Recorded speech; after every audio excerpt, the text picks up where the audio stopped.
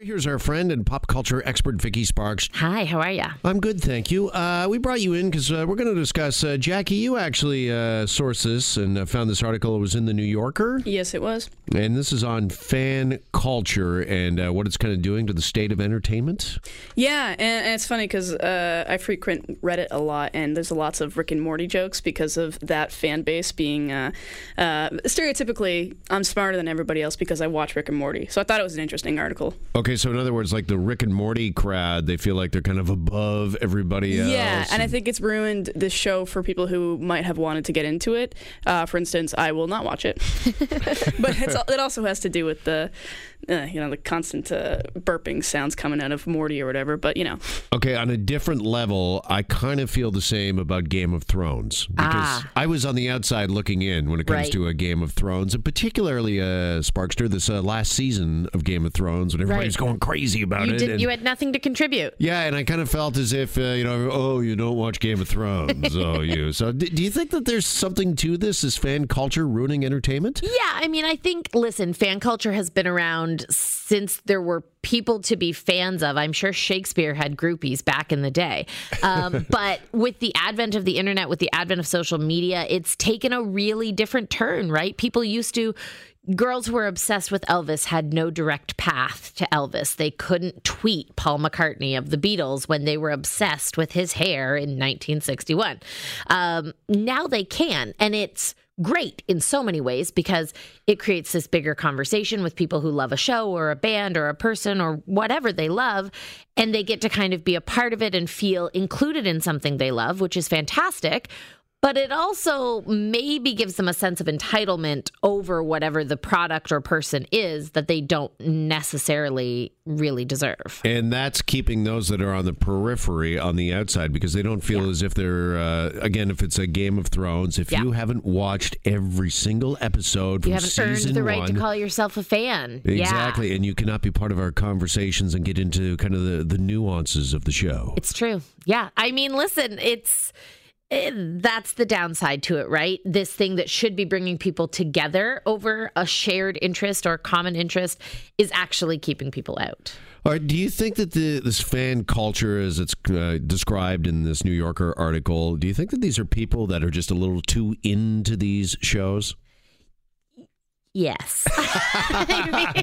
Boy, that was biting your tongue if I've ever seen it, right? Please don't get angry at me on the internet for saying that.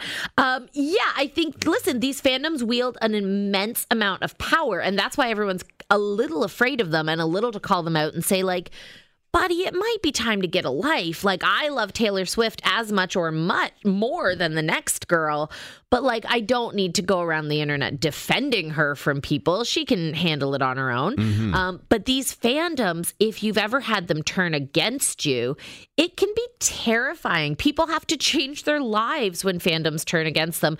There are people who have received, death threats on the internet, had their identities exposed, had their phone numbers put out there, their home addresses, pictures of their kids taken offline for expressing an opinion about someone or a group or a movie or whatever that these fandoms don't agree with. And that's insane. Yeah, I mean, these are the so-called Swifties that love Taylor Swift so much, or is it the Beehive for Beyonce? To be fair, the Swifties are mostly gentle. But yes, the Beehive, Minajiacs, I believe, are Nicki Minaj's fans. I'm maybe not pronouncing that exactly right. But I love all these fan nicknames because it's not only for celebrities, but it's for shows. For example, I mean, I love Suits that shoots here in Toronto, and if you're a fan of Suits, you're a suitor. Oh, I had no idea. Yes. Congratulations. You're finally in the club. Yeah. Well, it's almost like those celebrity couple names, like the Brangelinas and all that stuff. Yeah, they've come up with all these nicknames now for this fan culture. Yeah, and I think that's a nice part, right? People like to feel like they belong to a certain club or group or whatever, and this gives you that sense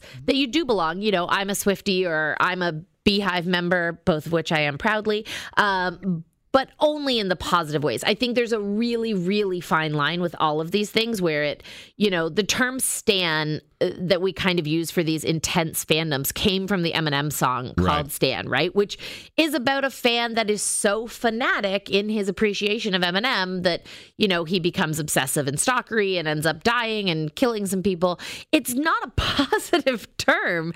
And they've kind of taken it to just be like, oh, I'm really intense about my feelings about this. But I mean, for the most part, I would say 90% of them maybe need to look at how intense those feelings are. Well, I think Exhibit A of this might be something we saw earlier this year. Again, back to Game of Thrones and the final season, and fans were so incensed and so upset about the way that final season was unfolding that they were actually actively tweeting at and going after the producers of the show that they wanted essentially a redo. Yeah, absolutely. I mean, they had that petition, right? It garnered almost 2 million signatures that the entire last season should be redone. And I can understand being disappointed with the final season of something for it to have gone in a direction that you don't feel is appropriate or you don't feel like is true to the characters. But the bottom line is those people on that show know those characters better than you. Even if you've spent your life at your computer learning about them, loving them, being passionate about them, you've been passionate about what those people are doing for work. So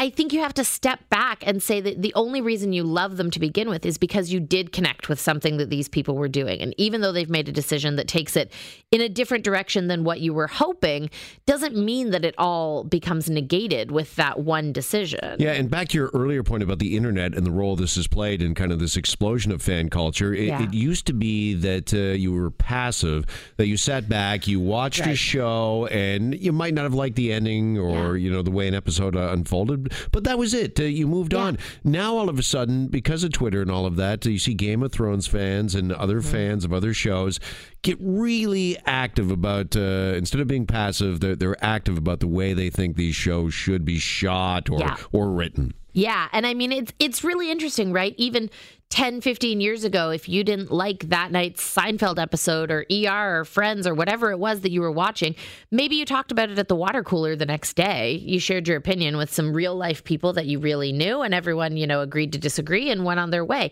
Now you have this megaphone where you can shout into a void whatever you think about it, and you're really shouting it into it. You're preaching to the choir. So it's just going to get amplified over and over again by people who agree with you or don't agree with you. But it gets so negative so fast now. And I think that is part of the problem with kind of these internet communities that have taken over. Do you think producers of these shows, do they take this seriously? I mean, they must see this online. Do you think that they really take this seriously, or are they sitting back going, listen, it's our show. If you don't like what's going on, feel free to write your own show and get that greenlit. Yeah, no. I mean, I think that's the opinion they would like to be able to take, I'm sure. But I think you can't deny how powerful these groups are now. Online engagement with your fans can make or break a show. Quite interestingly, a few years ago, the TV show Scandal started. It was a Shonda Rhimes show. Yep. It was a new show. It wasn't a spinoff of any of her previous shows. It had a fairly unknown cast. None of them were superstars yet. And they decided that they would all live tweet the show every Thursday night when it aired and engage with whoever was out there watching the show. And it is the reason that show got greenlit for a second season, because they managed to conjure up this incredibly passionate, small but mighty fan base. And they were strong enough to get them into that second season, which, the ball started rolling and it kind of got a wider release and more people got into it. So it's great in those ways where you feel like you're a part of the show and you're helping the show continue on. Do you think it's great for the creative process, though? Because if these producers are paying attention to this fan culture and these Uber fans, are they scared to take risks with their characters and with the show? Because, I mean, one of the things I think we all love about a show is sometimes the unexpected twist or turn. Yeah, absolutely. And I think it absolutely stifles the creative process. I mean, all you have to do is look at Game of Thrones. It's the perfect example. They had 7 seasons of groundbreaking television that literally set a new bar for what we expect on television and what we deem to be award-worthy and critically acclaimed. And all they will be remembered for now is their last season. almost exclusively. So I think it's absolutely terrified people into making safer decisions. And I think even to some point making fan-led decisions, which is a dangerous and unworthy path to go down because, listen, fans think they know what they want, but sometimes when you see it play out, it's not really what you wanted. Or, you know, the will they, won't they relationship on TV is the most interesting one. Sometimes people get together and you're like, I'm kind of over it now. So sometimes what you want isn't really what you want. And I think producers and creators used to know that, and they would keep people on the hook. And now the screams of their fans are so loud that they're being forced to give in to them a little bit. It's the old adage, you have to wonder, is the dog wagging the tail, or is the tail now wagging the dog? Exactly. Interesting stuff. Vicky Sparks, great to see you as always. Have a great weekend. Thank you. You too.